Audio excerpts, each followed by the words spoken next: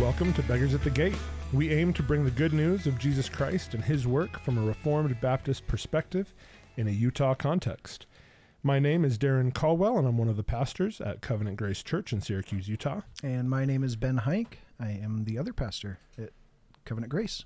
And we are back in studio. Feels like normal. And we won't hopefully have any jets soaring directly overhead outside like we did last time. We don't know if the dog is going to do something that we don't expect him to, but the jets are not here.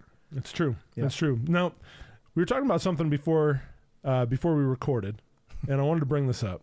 Great. So we were talking a little bit about the, Apple updates and, the way they're ruining messages. Yep. They're doing something else that's really going to ruin messages for me. Okay. They're going to implement technology that will make Android users appear as blue text bubbles. I will no longer feel better than them. The whole point of having an Apple is to feel superior. Yeah. Yeah, it's true. I can't deny, I have nothing to say. I like complaining about my Android friends. Yeah. and you all know who listen. You know who you are. Absolutely. And they do it with pride. Will you be able to like it, and will it create a new message that says they liked it, or it shows the emoji on it? It's supposed to show the emoji and do all the stuff they're sharing.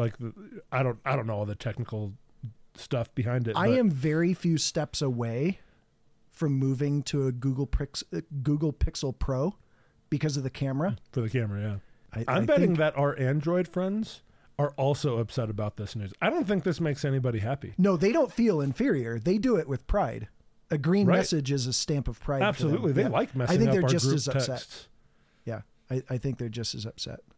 Yeah. Yeah. Speaking of group texts, what are we talking about today? Yeah, we love segues. We're really good at them. We sat down a couple weeks ago and we actually planned ahead. Believe it or not. Believe it or not. Shocking. We love Darren. Doesn't mean it's going to be good. No, it doesn't. It will be planned. It is planned. Darren and I, we like routine. We like the same types of things. So our liturgy every week is the same at Covenant Grace. And Darren texted me this week. He wanted to insert a prayer where it's not normally. And so he asked my permission, knowing that both of us would have noticed and been shocked had something out of the ordinary, even if it's a prayer. So we planned out the rest of the year. And if you attend Covenant Grace, you'll know this. If you don't, then just kind of an insight into our church life. We rent a building. We are thankful for this building. But it's not conducive for having Sunday school or other classes, except for maybe a Sunday evening because of the additional setup and things like that. So we wanted to do something that we would maybe normally do during a Sunday school time and talk about things that you would talk about during Advent, like in a Sunday school classroom atmosphere, things like that. Well, now, why wouldn't we do an Advent sermon series? That's a great question, because we love expository preaching. No, I think it's because you're desperate to finish 1 Peter, I am desperate to finish Matthew at this point. That is true. That is true. I'm shoehorning my, I'm saying this in jest to anybody who might take me seriously. I'm shoehorning my Matthew sermon into a Christmas sermon. Yeah. It does happen to fit, but I'm not going to force it. And if I finish a week early, you will be very upset because it's supposed to be the Christmas Exactly. sermon. Yeah, so I'm going to have to change my plan. Yeah, exactly. You've got to take the next 2 Sundays. So yeah, I don't think it's necessarily wrong to do a series outside of more of a topical series, outside of like expository preaching. If you're preaching through a book, there's a lot of good reasons to do it. There's a lot of bad things about topical preaching. There's also that's your main diet. Good things. Yeah, exactly. So that is why we don't just create an Advent series during Christmas. Man-made holiday. We love Christmas. It's great. We're not papists. I think we're going to talk about that in a couple of weeks. Excellent. I look forward to that. But I think it's important for a lot of contexts, especially in Utah, asking the question why Jesus came to earth. Why was it necessary? What did it do for us? Why is this important? What did he accomplish? Things like that. So that's kind of the lead in why Jesus came during this time when we celebrate Christmas. It's not just about gifts, of course, but let's answer the question why Jesus came. Yeah. And I think this is a question that we don't often ask. I think we kind of just assume it. We've been taught it, especially if you've grown up in the church. Yeah. We've just been taught that Jesus did come, so we don't ask the question a lot why Jesus came, or we might know like, oh, Jesus came to save. But we just kind of assume like, well, he should have. Right. And I think we kind of have a bit of a man-centeredness in our, well, of course Jesus came. Like, agreed. Look at me. Yeah. Of course. And what a gem he found. Right. And, or in, in the world in general, I think that it's just kind of like, well, we believe that Jesus came, or Christians believe that Jesus came. There's not really this sense of wonder. Yeah, I think anymore at the why. Like you're saying that God came to earth. I think that was much more shocking to most of the world's, theologies and religions and systems back then. Even not too long ago, that would be a much more shocking thing to hear. God came to earth. Why? Right. Now we just got kind of you even think of Greek mythology, right? A god becoming man, like forget it. Like that there's no understanding of what that would be. Even in our immediate context in Utah. Yeah. Like the idea that God became man is opposite to what our Mormon friends believe. They believe that what God is, we can become. So Jesus essentially was this great example that he became God, and we can also if we do X, Y, and Z. Right. It's more about our ramp up rather than Jesus's descent condescension down. Exactly. Into humanity. That's right. So, so Darren, let's walk through some reasons. We've got some notes here. And so let's just walk through and 6 answer points, the question. So buckle up. Yeah, we have 6 points. I don't know that we're going to get to the last one because I don't know that we would 100% agree, but that's for a different day. And that's for our GRN friends to wonder what we're talking about in point number 6. But let's see, you have 3 of them. So you go ahead with the first one. Yeah. So, I brought up that question initially, like we have a very man-centered view of why Jesus came. Jesus came for me. Right. And this is true, and we'll get to that. But Jesus came ultimately to glorify God. Yeah. Which this ties in with what we talked about a couple weeks ago, that last sola of Sola Deo Gloria. Jesus came, he says in John 17:3, that I came to make you known, to glorify your name, and to make you known. And so the aim of Jesus in coming, and the eternal Son of God, and we'll talk about how Jesus took on flesh and what that means in our next episode. But Jesus took on flesh and came to earth in order to glorify the Father. And he did this in his humanity. He glorified God, made him known by taking on flesh so that we could actually see God in a way that we would not otherwise be able to, God being spirit. He did it in his perfect obedience, as he perfectly obeyed the law that glorified God. We don't obey the law for ourselves. We obey the law for God. And then he did this through his death and resurrection. He satisfied the righteous requirements of the law and the righteous justice that we earned. Yeah. He magnifies God by taking the wrath we deserve. And then something we don't talk about enough as well is he did this in his ascension. Yeah, that's it. There need to be more books on the accomplishment of what Jesus accomplishes in his ascension. You're right. Yeah, that's part of the gospel. And he says this in John, like that one of the things that he does by going to the Father, by ascending to heaven, he's showing that this is the only way to enter. Right. I have earned entrance into heaven. Mm-hmm. And that's the only way you can ascend that Jacob's ladder that John talks about, Jesus talks about in the first chapter of John, that he is Jacob's ladder, the only way to and from heaven. And he ascended back to heaven. That glorifies God. That's right. Because God's glory is manifest, and this is what satisfies me. Yeah. And in his ascension, he began, not like it wasn't true before, but began his reign that will be shown when he finally comes and everything is fulfilled and Satan is, forever and ever thrown into the the lake of fire and all those things. Like from a human standpoint, with Jesus becoming man, started his reign in heaven, put his enemies under his footstool, has dominion over them. Again, not that he didn't before, but that symbolism of going back to heaven. Well, in a specific way, in his humanity. That's right. He had that. That's he right. always had it as God. Yeah. But then he subjects everything in all creation under his feet in his own humanity. Yeah. Showing what was required all along and what Adam failed. And that's what we proclaim. When we proclaim the gospel, when we talk about, like, in the Advent season, like if you're doing Advent calendars or, family devotions or whatever, personal devotions through this Advent season, it's to make the glory of God known. That's the whole point of the gospel, is that the knowledge of the glory of God will cover the earth as the waters cover the seas. That's what the church's aim is to share this gospel of the incarnation of God, of the second person of the Trinity, who came to take on our sin, to make the Father known so that he could reunite us to God and reconcile us to God.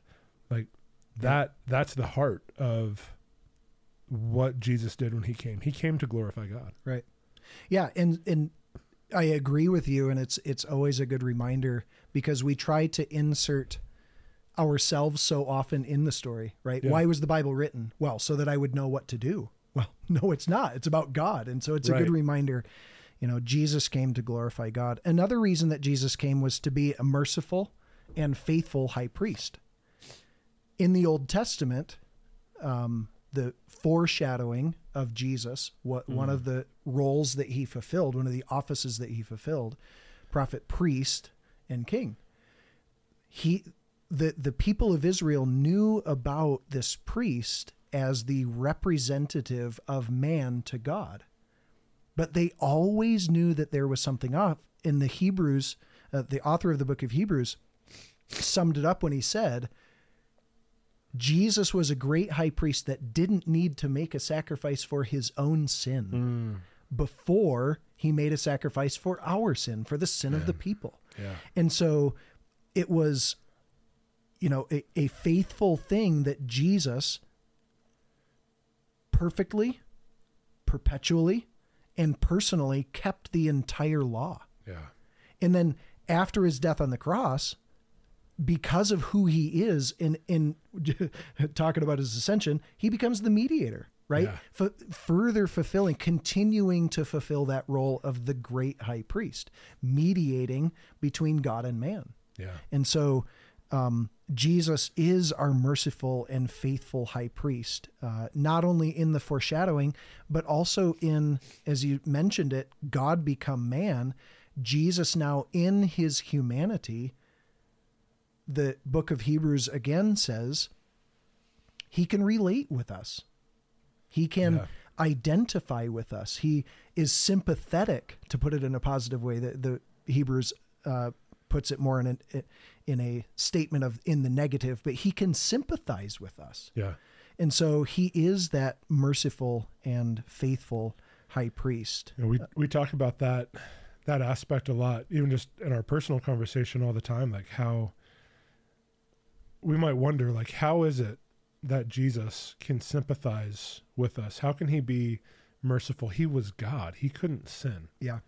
And we love the quote by C.S. Lewis in his book Mere Christianity, where he talks about the person who pictures temptation as like wind, a wind that blows against you. And it's when you lay down, when you give in, that you no longer feel the wind, that force of the wind of the temptation, which is what we always end up doing. And Lord willing, not as often, and we grow in this, but we end up laying down because the force of that is too great. Jesus never did. And so when we wonder, how can Jesus really know what it's like, what I'm going through? Well, it's because he endured the full force of that wind and that temptation without ever yielding to it. And so he knows how difficult it is for us. I remember it clicked when you talk about that. It clicked for me. Matt Amati was preaching through the Gospel of Mark, I believe it was. And he said, Jesus was the most human of anybody who ever walked the earth. He is the most human. Not like, oh yeah, but he was God. No, like he is fully man. And like you just said, resisting temptation, that's what we were created in the beginning to do. What we're doing now is the result of the curse, is the result of the rebellion on earth. And so Jesus truly is our faithful high priest who is full of mercy. And that is another reason why he came. Yep. And another one that this is one we don't, I think about often enough. In 1 John 3, Jesus says, and I should have pulled this up before so I could actually read it, because I can butcher it, but I think it's just so great to read it. In 1 John 3, talking about Jesus when he comes, talks about, whoever makes a practice of sinning is of the devil, for the devil has been sinning from the beginning. The reason the Son of God appeared was to destroy the works of the devil. And he says, no one born of God makes a practice of sinning, for God's seed abides in him. And so Jesus came, took on flesh to fulfill Genesis 3:15. He would crush the head of the serpent. And the way he does that is not only through the cross and his resurrection, crushing Satan and his works and the curse that he brought upon the world through his lying and deception. He then makes us new by bearing in us a new seed, new offspring. We are new creations in Christ, that Jesus put an end to the works of the devil. All that Satan sought to do in Genesis and accomplished in deceiving Eve and leading Adam to sin, Jesus undoes. Yeah, we don't have to any longer be under the covenant of works. Yeah. Right? He's the greater Adam. He's the second Adam, as I think Romans says. We're no longer under the curse of Adam. We don't have to be, right? Right. There is salvation. There is freedom in Christ. There is the new creation that he gives to us, that Jesus, the second Adam, brings as he destroys those works of the devil. Yep. One of our favorite songs growing up, right? Because you could not relate to this part of the story. I could relate, being a point guard on the basketball team, the wee little man, Zacchaeus.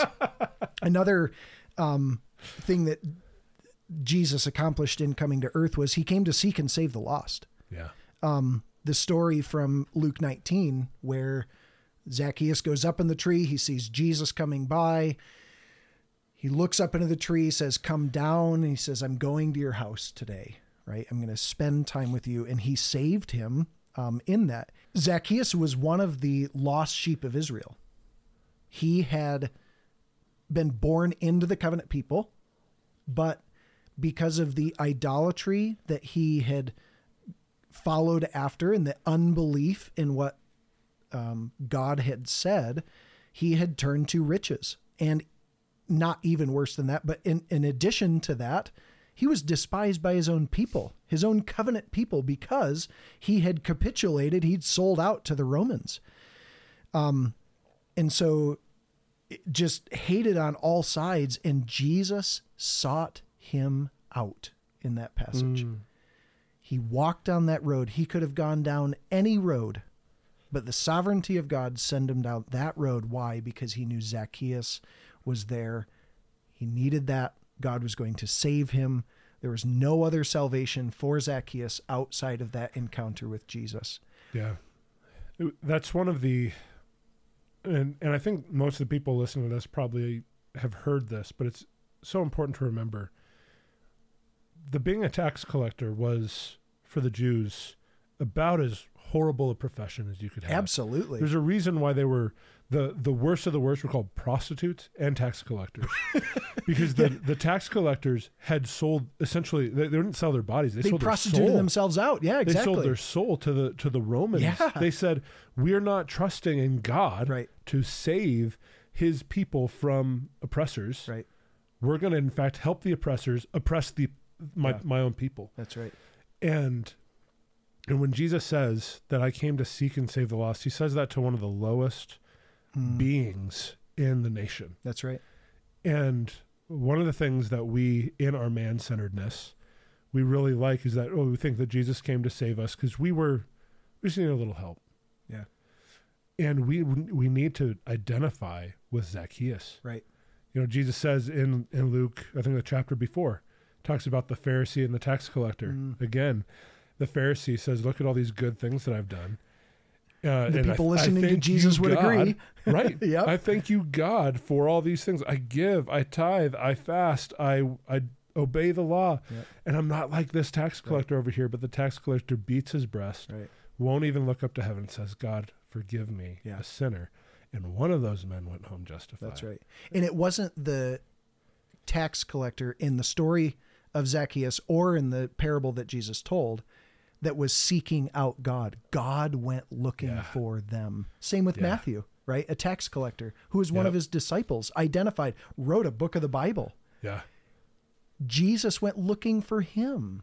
They were so at the end of their rope, they didn't even think. Zacchaeus wasn't climbing the tree to seek out Jesus for salvation. He was climbing the tree because he was short and just wanted to see him. Right. Jesus came seeking for Zacchaeus. And so he came for us as well, the lost sheep of Israel and the lost sheep who were born in their trespasses and sins. So seeking and saving the lost. Connected to that is that Jesus came to fulfill the covenant of redemption.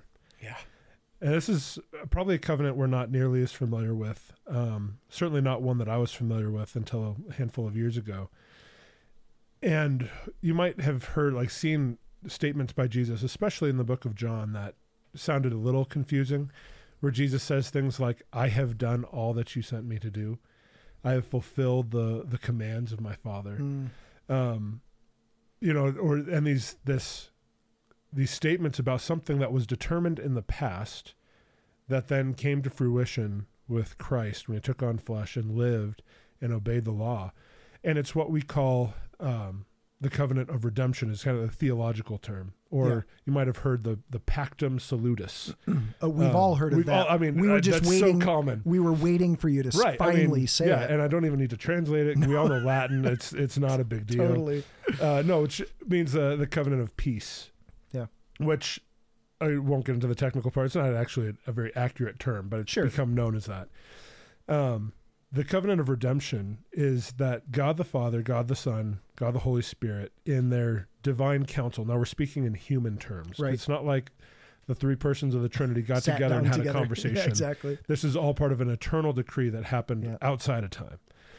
But the covenant was that the Father would send the Son would take on flesh, that he would bear the sin of humanity on the cross. He would obey the law. He would do all that the Father had commanded him to do. And in so doing, he would receive, this is Isaiah 53, by being a faithful servant, he would receive an offspring. He would receive a people. And so we, God's people, are actually Jesus's promised inheritance. That we are his, that he earned and obtained. Essentially, Jesus had his own covenant of works that he had to fulfill with the Father, and he did so, earning grace for us. The reason why we get to enter into a covenant of grace is because Jesus fulfilled the covenant of works. That's right. For us. And so all of that was done in order that Jesus came to fulfill that covenant of redemption, which is so amazing for us that we say that, you've said it, I think, just last Sunday. Jesus coming to earth wasn't plan B. Correct. This was plan A. Yep. Now, how that reconciles with Absolutely. the free With choices and the human mind, it does reconcile. It does. I actually went to a whole conference on how it reconciles, and I probably can't explain anything that I learned in that conference because it's still hard to understand. But that is his plan was always to take on flesh, bear our sin, and bring us back to him. That glorifies God, and it's for our good. Yeah. And we get grace because of what Jesus did for us. And inside of that, then, I think another one that we see of why Jesus came was because in his character, he is faithful. So he has to fulfill what he has promised. He promised it, he says in the New Testament, from the foundations of the earth. So this covenant of redemption that was promised from the foundation of the earth, Jesus isn't plan B. He had to follow through with sending Jesus.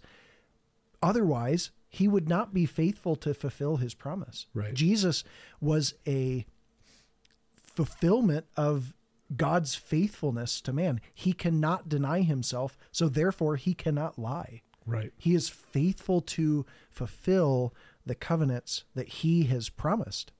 And that's such a, when you wonder, how do I know that God will take me to heaven? How do I know that this trial, this sorrow, this heartache will actually turn out for good? Right. How do I know that this affliction will yield an eternal weight of glory? Why should I not lose heart? Yeah.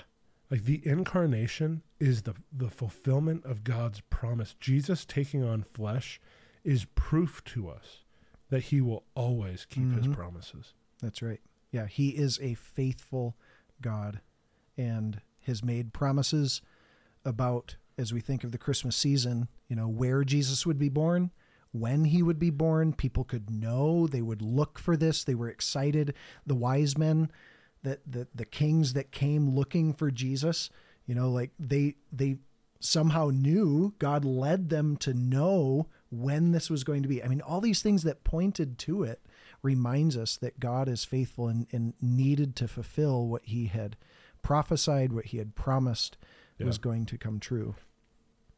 So there's been a lot of things, and these are only 5 of the things that we came up with. You're skipping 6? You're skipping it? Skipping 6.